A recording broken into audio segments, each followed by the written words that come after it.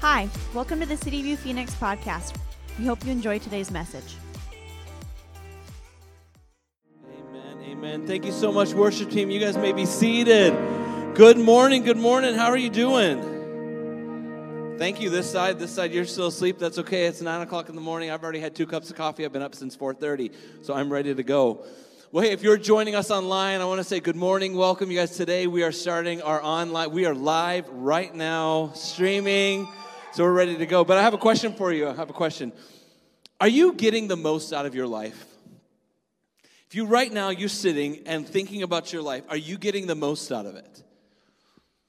I don't know how many of you in here are Hot Wings fans. I love Hot Wings. I love them. But right here is a sort of a gauge of Hot Wings. You have a ranking of 1 to 5. Sorry they got cut off. I really don't know what happened to that graphic. 1 to 5. Where would you rank yourself? Are you a 1 when it comes to a hot wing eater? Or are you a 5? You eat it down to the bone. Where are you? And I wonder, is this how you live your life? Are you a 1 and you're getting just enough? Or are you down to the number 5 and you are getting every bit of life you can out of the life God's given you? Now maybe you're a watermelon eater. Maybe this is more you. Maybe look at the first one right here. You see, here's one piece of watermelon. How many of you, this is how much watermelon you leave after you get a piece of watermelon? Is that you? I remember, I think I was told as a kid, you don't want to eat too close to the rind because it'll make you sick. But then I learned as I studied watermelon this week that you can actually eat the whole thing. You can pickle the outside of the watermelon, which I don't know if I could ever do. Or are you this kind of watermelon eater? Go to the next one. You eat it all the way down. You see, I think some of us, we are not getting everything out of life that we can. I think we're not getting the most out of life. And I wonder if you were really to evaluate, sit back and look at your life, I wonder if you would really assess it and say, yes, I am doing everything I can to get every bit of life out of my life. Or would you sit back and go, no, probably not. I'm skimming by in parenting. I'm skimming by in marriage. I'm skimming by in school. I mean, I had a friend, he said, Jeremiah, C's and D's get degrees. If you are a young person, that may be a true statement, but it's not good. And I thought, man, I wonder how many of us, that's sort of where we're living. I wonder if we're not getting everything out of life that we can. Today, my hope is that we sit back and we actually look at our lives and say, you know what? At the end of everything, I want to know I did it to my fullest. So many of us, we are like, well, I just want to get married. I just want that perfect job. I just want to get retirement. And at the end, for what, though? For what? So many times, people, we think more and more about retirement, and then once we get there, all we do is have fun. I heard a message by a guy named John Piper, and he was talking about this couple who they lived their whole life saving for retirement. And they finally got there. And you know what they did with retirement? They moved to Florida and they collected shells. Shells. And I wonder if at the end of your life, do you want this t-shirt right here? I survived 2020 and all I got was this lousy t-shirt. At the end of your life, will your shirt say something, I lived to be 78 and all I got was this lousy t-shirt? You see, I think we all want to live for more. I think we all want a purpose. I think we all, in the end, we want to leave a legacy. I believe that. I really believe that about all of us. I don't think we just want to skim by and get life by, but I think we just don't know what to do next. We don't know how to do it. How can we get the most out of our life? I believe you can get the most out of your life and love living it. That's what we're going to talk about today. Let's pray and we'll get started. Heavenly Father, God, you are a good God, and you have so much planned for our lives. Lord, you want to move in and through us, God.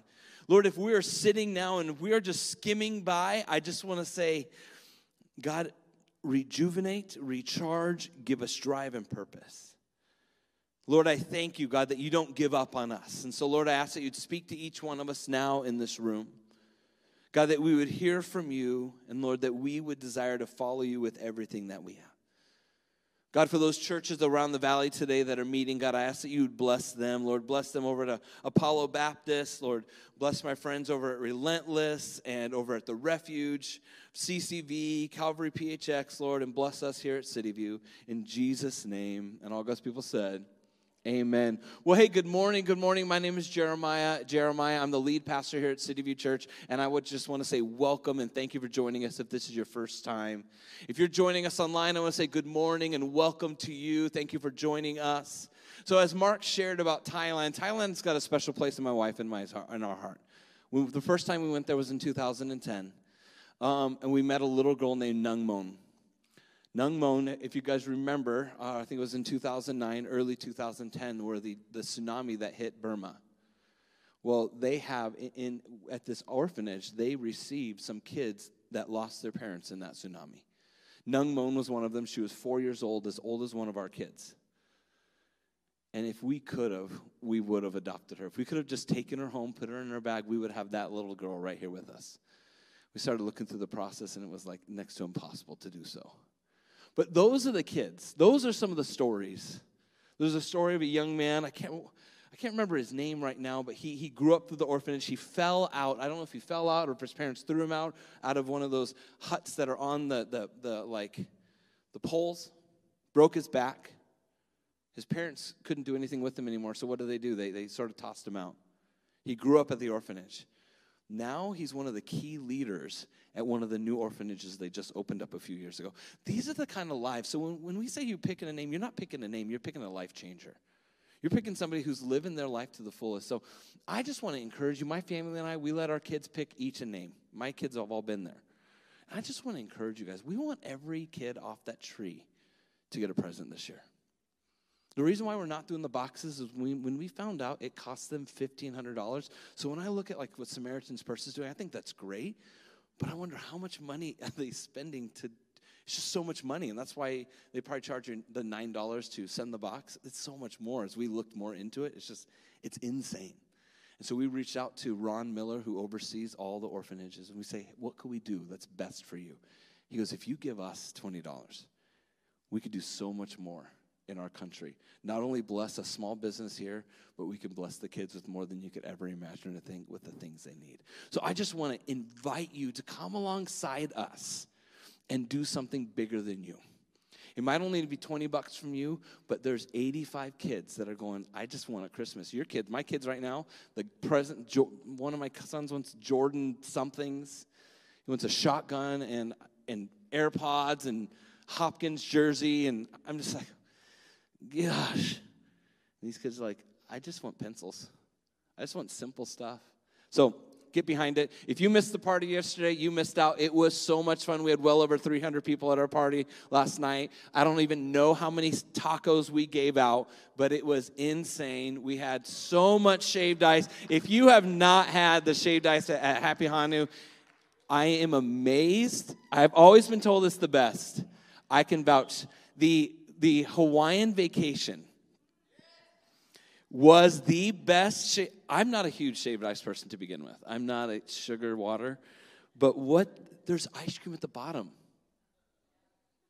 And I wonder how many people I just ate the ice. And I wonder how many people didn't go all the way to the fullest and didn't get it. So, hey, don't miss out next time. But, so we're looking at, are we getting the most out of life? And we're here in Philippians chapter 2. We're in a series called The Power Within You. So many of us are living the power within us, and we're only using the power we have. And we run out of power. This morning, our bass player, he was wondering why his bass was not working and not sounding as good. We actually talked about it. It was somebody was saying, something sounds off about it. You want to know what's wrong with it?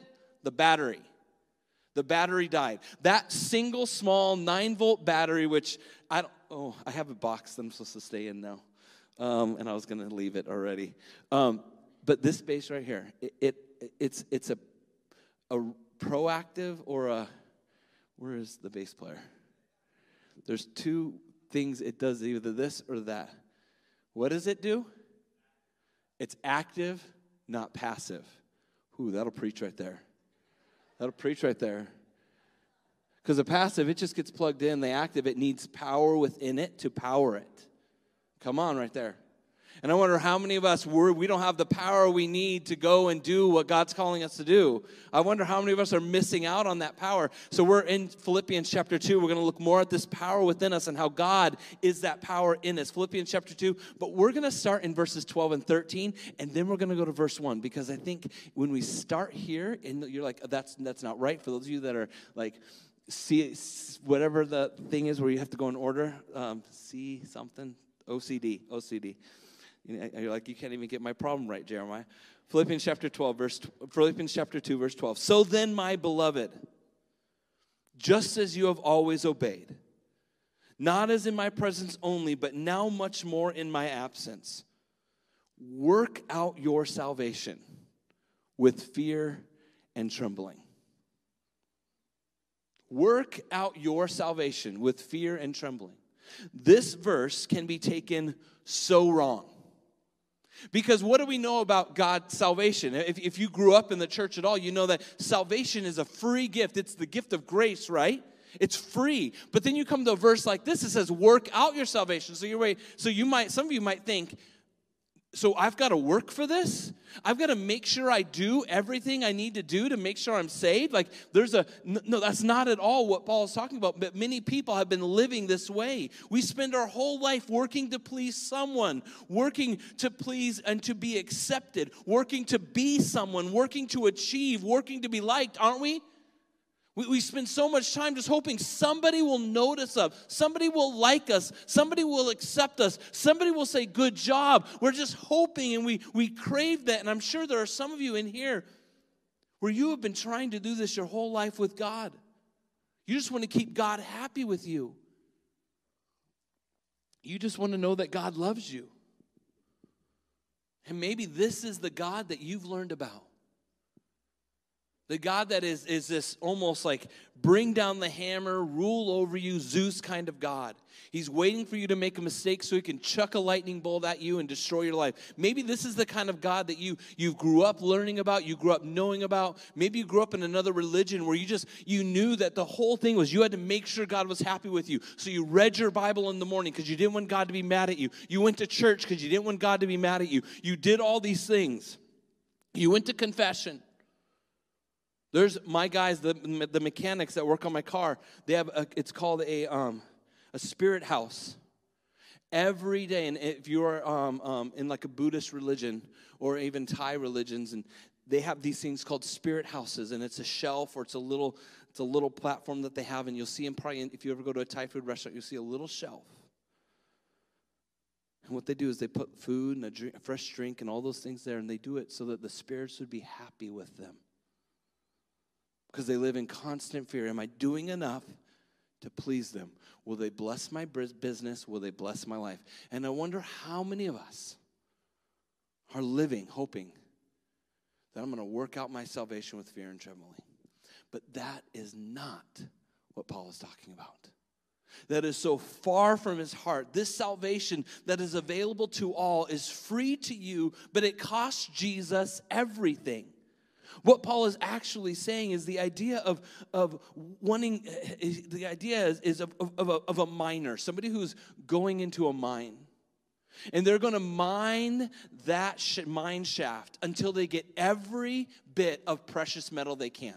That's the idea. They know there's gold there. They know there's diamonds. They know there's some kind of precious treasure. And they want every bit of it out of it. They don't want to miss out. So they're not the number 1 hot wing eater. They're the number 5 hot wing eater. They want to make sure they get everything out of it possible. It's the idea of a person who's farming. And they've gone into their field. And they're not just taking the bare minimum. They want to make sure they harvest everything out of it. And Paul is saying, work out your salvation. Get everything out of it you can, because there's so much goodness in it. And I wonder how many of us are just skimming by with our salvation. We just use it for Sunday, making sure God's happy with us, but we're not investing, we're not pouring, we're not letting God pour this love on us. And so now we're going to go back to verse 1 and look about why is this salvation so precious. So go with me to verse 1 now of chapter 2. Paul writes this. Now remember, as Paul's writing this letter, he's in prison. He's chained to guards. He's in a miserable place. It's not somewhere anybody wants to be, but he's writing this book that is called the Book of Joy. Philippians chapter 1, verse 2. He says, therefore, if there is any encouragement in Christ, if there is any consolation, or meaning comfort of love, if there's any fellowship of the Spirit, if any affection and compassion, make my joy complete by being of the same mind, maintaining the same love, united in spirit, intent on one purpose. Do nothing from selfish or empty conceit, but with humility of mind, regard one another as more important than yourselves. Do not merely look out for your own interests, but also for the interests of others. So when Paul says, work out your salvation, when he's saying, mine every bit out of it, when he's saying, get the most out of this life that Jesus has saved you in and the life he saved you from, when he says that, get the most out of it, he says, is there any encouragement? That's what he says in verse 1, is there? But it's more of a rhetorical question because he's hoping all of his readers know, well, of course there's encouragement in Jesus. But this word encouragement, it means also belonging. Is there any belonging in Jesus? Is there this place where you can feel welcomed and loved and at home? Here's what we know of Jesus. Jesus says this in Mark chapter 1, verse 17. He says, follow me. Follow me. Follow me. And it's this Savior, this loving Jesus that says, come and be part of what I'm doing. Follow me in life. Follow me in life. That's the first one. I think you should get these points here. Are they behind me? They're not. He says, follow me. The next thing, so what we find in this encouragement, in this belonging in Jesus, is you can do great things in Jesus. Great things in him. So when he's saying, dig everything out of your salvation, mind for it, he says, one, you can be found in Jesus. Jesus wants you to follow him. One, you can do great things in Jesus. It says in John chapter 14, verse 12, I tell you the truth. Anyone who believes in me will do the same works I have done, and even greater works, because I am going to be with my Father. Jesus says, if you believe in me, you're going to do greater works than what I'm doing. Paul says, man, work out your salvation. What do we find in this salvation? We can find belonging in this salvation. We can find belonging. We can find this, that great things can be done in and through you. And I wonder how many of us are missing out on these great things that can be done in and through you. Because here's the thing. You don't get to do great things if you don't step into those great things that God has for you. Some of us, we're so comfortable sitting, but we haven't stepped forward to see what God gets to do. Yesterday, because so many of you went out last week and you went and invited our neighbors. I want to say thank you for going and inviting our neighbors. Because we had neighbors come last night. And I know one of them he lives literally right over there by the big trees. We have neighbors that are from over here and neighbors from over here that all came. I don't know where all their homes are, but they came because you invited. Because you stepped out and go, you know what, I'm going to do something great. And I don't know where those people are. I don't know where they're in with their life. I don't know where they're at with Jesus. I don't know where they're at with God. I don't know if at some point they knew him or not. But all I know is they came because of an invite, and an invite can do great things. There's lives in here that were invited to church, invited to Jesus, and because of one person saying, hey, come with me. And I'm sure there's some people in this room that your life has been changed because somebody chose to do something great with a simple invite. So this encouragement, Paul, he says there in verse 12 that work out your salvation, mine, and dig everything out of it. And as we look at this salvation, we find that there's belonging in this. And then he says, if there is any comfort in Jesus, if there's any comfort. Now, he's not saying, so is there any comfort in Jesus? He's saying, if there's any comfort in Jesus. Like, come on, there's comfort in Jesus. There's a comfort that if you don't know Jesus, there's a comfort he offers us. He says that he wants to give us, his burden is easy. It's one of those comforts that we can have. In Matthew chapter 11, verses 28 through 30, then Jesus said, come to me, all who are weary and heavy laden, and I will give you rest. Take my yoke upon you. Let me teach you, because I am humble and gentle at heart, and you will find rest for your souls, for my yoke is easy, and my burden is light. You see, is there any comfort? Is there any comfort in Jesus? Jesus says, I want to give you a light burden. I wonder how many of you came in with heavy burdens today. I wonder how many of us came in with this weight on our shoulders. I was listening to a good friend of mine. He's a pastor in Cleveland area, in Niles, Cleveland. And he was preaching this morning about just how heavy the burden he's bearing right now. And he's just like, I know many of you, you're wondering, when can I come back to church? Is it safe? He goes, I know many of you are wondering, am I ever going to get my job back? I know many of you are wondering. And he goes, I'm there. He goes, I'm in here right now going, God, what's going on right now in this world? And I'm listening to this pastor friend of mine, and he says, but you know what? He read this same verse. He says, but Jesus says he wants to bear my burden. I wonder how many of us are bearing a burden that Jesus never meant for you to carry.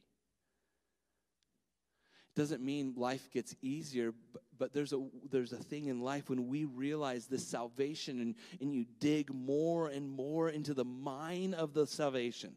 When you go more and more into the fields and you realize how plentiful the harvest is of the salvation of Jesus, this love that Jesus has for us. I wonder how many of us are just skimming the surface and we're missing out on how great it is. And so Paul says there's comfort. If there's comfort, there's comfort in Jesus. He wants to give us a light burden. Matthew chapter 28, verse 20, Jesus says, I am with you always, even to the end of the age. I am with you always. There's comfort in that. There's comfort in that. My fear yesterday, I'll be totally honest. I'm like, God, nobody's going to show up. Nobody's going to show up. And then I'm going to feel like a failure. I'll be 100% honest with you. If you've ever started anything or done anything bigger than you, I know there's some of you've started restaurants, you've started things, and I'll bet the first time you did it, you stepped out going, nobody's going to come. It's a scary thing. And I can't tell you how many times, there's times on Sunday mornings, I'm like, God, nobody's going to come to church today. There's times where we'll do an event, nobody's going to come to this. There's times, it's so many different things. But the thing we so many times forget, that when we mine into the salvation of Jesus, is that he will never leave us. You're never alone. It's never about you. You see, once it becomes about you, then it's that power in you, and then it's that power that is struggling, it's not working. You wonder, why in the world is this not working as it should be? Because you're running on your own power, on your own strength, on your own might, and God wants to run through you. The power within you is never about you. It's always about Jesus. And Jesus says, I am with you always. So what's in this salvation that we're mining out? Well, Paul says, 1, that we can belong to, that there's comfort found in Jesus. 3, that we can find fellowship in him. Fellowship, friendship, relationship. In this fellowship, we learn that Jesus, that the Holy Spirit is our advocate. He's our defense. He's our defense. He's the one that's going to fight for us, stand up for us, speak up for us. He's the one that's going to defend us when it seems like the world is coming after us. He is our advocate. It says in John chapter 14, verse 16, and I will ask the Father, and he will give you another advocate who will never leave you. You see, I wonder how many of us, as we've been mining this salvation, as we've been learning more about Jesus, we only know what we know on Sunday mornings. And that's the extent. That would be like an athlete only knowing what they learn at game day. And they never go to practice. They don't work on anything later on. It'd be like a chef who only learns how to cook when they work. That would not be good food. If they're not testing it and trying it and saying, hey, try this. Like yesterday, let me tell you, the Happy Hanu thing. So, am I saying it right? That's right, right? Okay. So, I got the Hawaiian vacation. He goes, I'm going to do something special for you. So, the rest of you didn't get this, but I did. He put some kind of whipped cream that was different than normal whipped cream, which I'm not a big whipped cream fan. It's like coconut something. And then sprinkled something on top of it. I don't know what, like red stuff. What was that? Some kind of powder. Let me tell you, it was amazing. It was so good. It was so good. And I'm glad, and I wonder how many, I wonder if what if they would have just stopped at the basic, well, we've got these flavors and ice. And I wonder how many of us, that's as far as we go with life. I've got Jesus and church. And you're getting the bare minimum. Because there's plenty of frozen ice trucks or whatever they're called, shaved ice. That's what you get, right? But not there. You get ice cream at the bottom. You could put condensed milk on top. You can get the whipped cream with the powder stuff. All of a sudden, it's like they just took that simple shaved ice and made it amazing. And I wonder how many of us, though, we're living a life where we're getting the bare minimum. You're just doing shaved ice and the flavoring on top. That's a sad, sad thing if that's you. I'll just be 100% honest. If you are just doing the bare minimum with your life, you're missing out. At the end of your life, you're one day just going to be collecting shells. You're going to waste the whole life God gave you. But you see, Jesus, as Paul is sharing about the salvation, he says there's belonging that's found in Jesus. There's comfort that's found in Jesus. There's fellowship where he's an advocate for us, fellowship where he teaches us. John chapter 14, verse 26, but when the Father sends the advocate as my representative, that is the Holy Spirit, and he will teach you everything. Not only will the Holy Spirit be our advocate, not only will he teach us, but he's going to guide us. And I don't know how many of you need guidance right now, but God says in salvation, when you mine into the salvation of life, when you mine into the salvation that God has given you, you will find guidance in it. And some of you are wondering, what am I supposed to do next? Well, you're not mining. You're not digging into the love that Jesus has for you. You're stuck at the top when there's so much more to be found. It says when the Holy Spirit of truth comes, John chapter 16, verse 13, he will guide you into all truth. Guide you into all truth. And as we learn more about how great Jesus is. So Paul, man, I as I was putting this together, this sermon, I'll show you my notes a little bit here. Because I was like, these are my notes, if you want to see them. They're sort of crazy. I started here, I got to here, I'm here and here. And I get down to here, and then I'm like, but wait a minute, everything, gold is in 12. The verse that so many times, work out your salvation, and Christians are so scared of like, what does that mean to work out? And when I learned it, I'm like, man, when you work out all the stuff that Paul's talking about, and you get to verse 12, then you're like, yes, I get it. I get it. And so Paul, he continues in his heart because he sees in his church this division that is happening everywhere. He sees that they're missing out on this life. They're fighting about so many things. And I look at our nation right now, and I look at Christians now and how divisive we are. We're divisive. I mean, we post things because we want to make sure that people are aware. Whether it's masks, whether it's unhealth, whether it's, man, you don't realize, whatever. I don't want to go into it. We all have our own opinions. And I'm just going to stick where I am. But we're so divisive. And in Paul's day, he didn't have to worry about that because they just said things to your face. They weren't sidestepping or being manipulative or doing little subtweets. They weren't being so many words that I could use right now, but I won't. They just were purposefully being divisive. It was way easier. And so Paul comes at him and he says, okay, we want to dig out this salvation. We want to get more out of it. But when you are divisive, you're not getting anything out of it.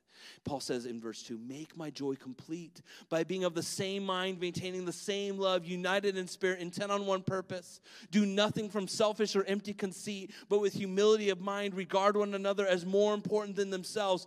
Do not merely look out for your own interests, but also for the interests of others. So how do we get the most out of this life? How are we going to dig the most? How are we going to live the most when it comes to this life? How are we going to do it? We pursue unity. Unity has to be so key. If you want to get the most out of your life, if you want to get the most out of this life that God has for you, unity has got to be an anchor to what you do. It's amazing at what a unified front will do. When you see a great offensive, I'm a huge football fan. When you see a great offensive line, and how they protect their quarterback. Some of you are like, what in the world is offensive line? It's the really big guys on the front of a football team.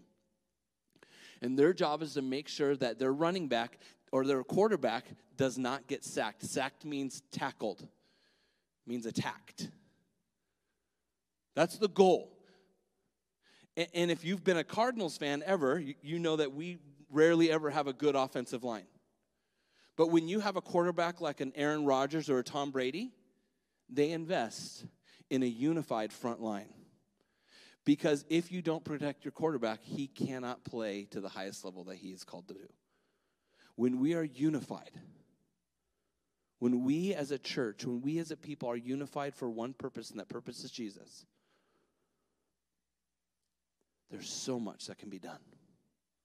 And this is all part of living a life that's so big for all of us. And Paul says this, he's pleading with the church. He says, be of the same mind, be of the same love, be of the same spirit, the same purpose. When we become selfish, as he gets into verses 3 and 4, then when we become selfish, we start to miss out on life. You think you're going to get more life. You think, well, I really want this. I really want to have this in life. I need this. This is where I need to go. This is what I need to have. When we get focused on ourselves, it destroys your life. And I have seen selfishness destroy marriages because somebody wants something more than anything else. I've seen it happen so many times. So many times that's what destroys a marriage. It's not just because you're like, well, is it because they slept with somebody outside of marriage? No, it's because of selfishness. That's what happens. The root cause is this pride and selfishness inside them, and it ruins marriages. It ruins lives. It ruins relationships. It ruins families. It ruins relationships within a church. When we become selfish and we only think about ourselves. And I wonder if for some of us in here, the reason why we're missing out on living a full life, the reason why where we are now is no longer satisfying to us, is because we are so focused on us, we're missing out on the life that God has for us. Because remember, Paul, he's leading to this verse that I think is such a key verse to Philippians. Work out your salvation, not that you have to work for it, but get as much out of it. Get as much out of it that you can. There's this life that God has for us. And then Paul gives us this example of Jesus, and he says, okay, you want to know what a life lived to the fullest looks like? He says, it looks like this, Philippians chapter 2, verse 5 through 11. Have this attitude in yourselves, which also was in Christ Jesus. For those of you who don't know who Jesus is, this is what Jesus did. It says, although he existed and he was God in the form of God, he did not regard himself equally with God, a thing to be grasped, but he emptied himself. He took the form of a bondservant. He became a human being. And in the likeness of men, being found in appearance of man, he humbled himself by becoming obedient to the point of death, even death on the cross. For this reason also, God highly exalted him. That means to lift him up. And bestowed, that means to put on him the name which is above every name. So that at the name of Jesus, every knee will bow. This will happen whether you do it voluntarily or whether you have to do it. This will happen. Every knee will bow. And many of us, we're going to do it out of praise and honor and thanksgiving for this great salvation that we have. Every knee will bow of those who are in heaven and on earth and under the earth. And every tongue will confess that Jesus is Lord to the glory of God the Father. Amen and amen.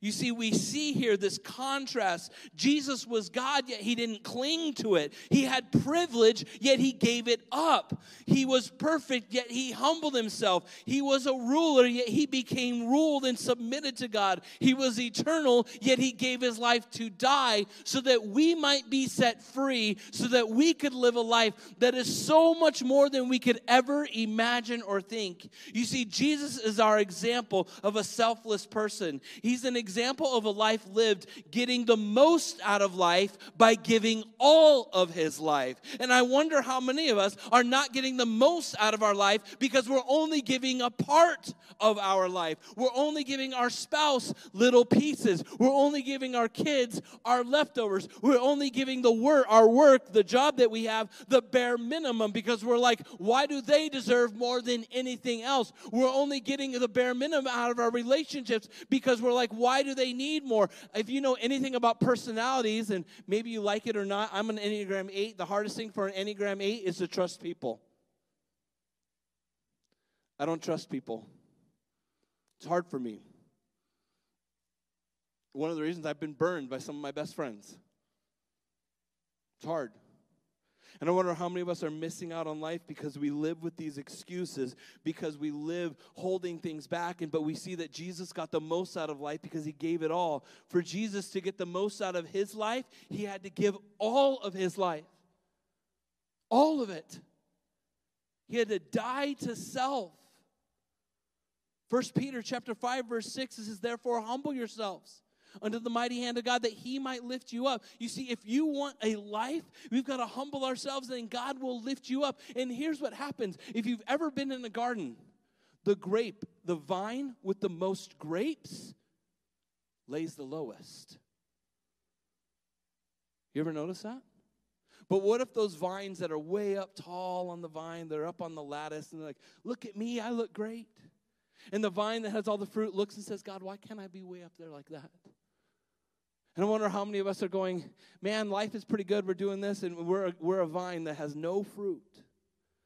And then you got those grapes, and those grapes, what happens is those grapes, they get heavy. And that vine, where does that vine sit? Where do those grapes sit? They sit in the mud, don't they? They get dirty. And they probably feel like, man, nobody appreciates me. Nobody's looking at me. And you're this vine. But what does the vine dresser do? What does that person do? He comes into the vineyard. He sees those grapes that are low, those vines that are producing so much fruit. And what does he do? He lifts them up. You see, your life, you may be going, but God, are you noticing? God says, I notice. I know you're getting dirty, but it's because you're getting the most out of life. Sometimes when you give the most, you get the dirtiest in life. Because you're willing to get down in people's mud. You're willing to submit to somebody else. Even though you want something else, you're pursuing it. You're going to get it with all you want. And you're wondering, my life is up here. And God says, but that's not where I want you to be. I want you to be down here. Be like my son who gave up everything. Because to get the most out of your life, you've got to give the most of your life. You see, but that power doesn't come within you. It comes from Jesus. And it says in Philippians chapter 2, verses 12 and 13, so then, my beloved, just as you have always obeyed, not as in my presence only, but now much more in my absence, work out your salvation with fear and trembling. Just mine it. Go into it. Realize that you belong, that you can find comfort, that you can find fellowship in Jesus. For it is God who is at work in you both to will and to work for his good pleasure. Philippians chapter 1, verse 6 says this, for I am confident of this very thing, that he who began a good work in you will perfect it until the day of Jesus Christ. God is going to complete the work. But are you digging? Are you digging and trying to get the most out of your life? Or are you getting the bare minimum? Are you thriving to be the top of the vineyard so that you can get the most sunlight? Or are you willing to get down? Are you willing to humble yourself? Are you willing to follow Jesus' example of giving everything so that he might get you?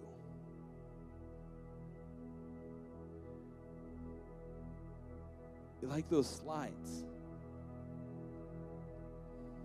with the chicken wings. How much are you getting out of the life God's given you? Like that watermelon. How much of your life are you getting?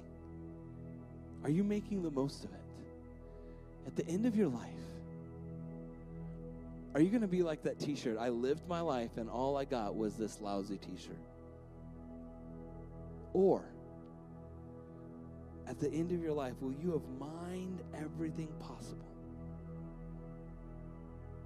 Seen what God has for you because you've dug into this salvation. You realize that there's belonging found, that there's comfort found, that there's fellowship found. And then in this, you pursue, you desire to be unified, the same mind, same heart, same purpose. So I ask you, are you getting the most out of your life? Or are you cutting yourself short? What do you need to change? What do you need to do? Do you need to maybe give your life to Jesus, surrender your life to Him? Do you maybe need to go to your spouse and say, you know what, I've been selfish. I've been selfish and I'm sorry. Do you need to maybe reevaluate your work ethic and say, you know what, I've been doing the bare minimum.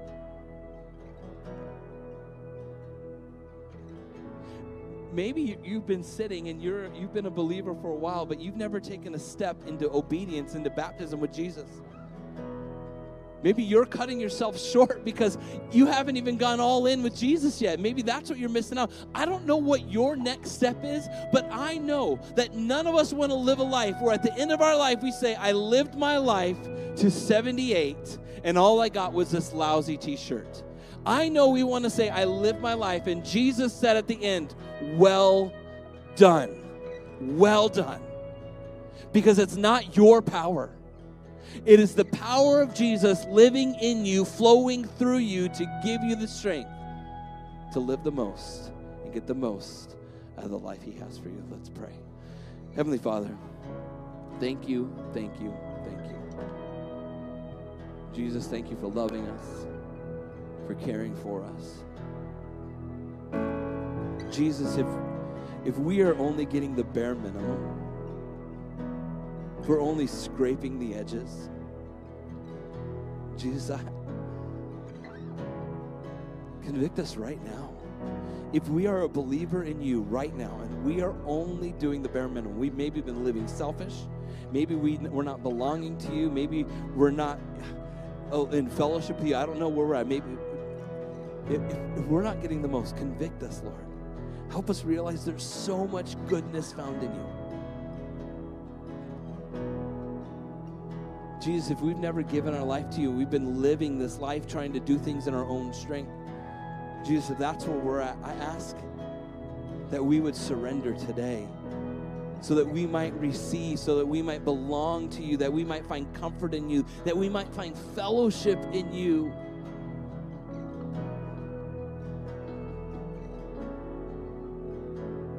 And if that's you, if you need to surrender your life today, if you've been living so much for yourself, you've never given your life to Jesus, you never realized that He died for you on a cross, that He gave up everything for you, and that's news to you. That's good news, but it's news to you. I ask that you pray with me. It's a simple prayer of giving your life to Jesus, surrendering, so that He might give you life back. Pray this with me. Say, Dear Jesus, I surrender. Thank you for dying on a cross for me. Thank you for loving me. And Jesus, I ask that you'd forgive me. Jesus, I want to live the life that you have for me.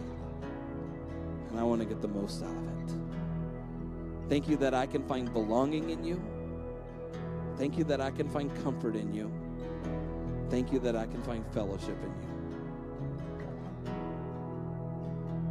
Thank you, Jesus. Jesus, help us all to live the life you called us to. In Jesus' name, amen. Thanks for listening. For more information, check out our website at cityviewphx.com or download the CityView app on the App Store.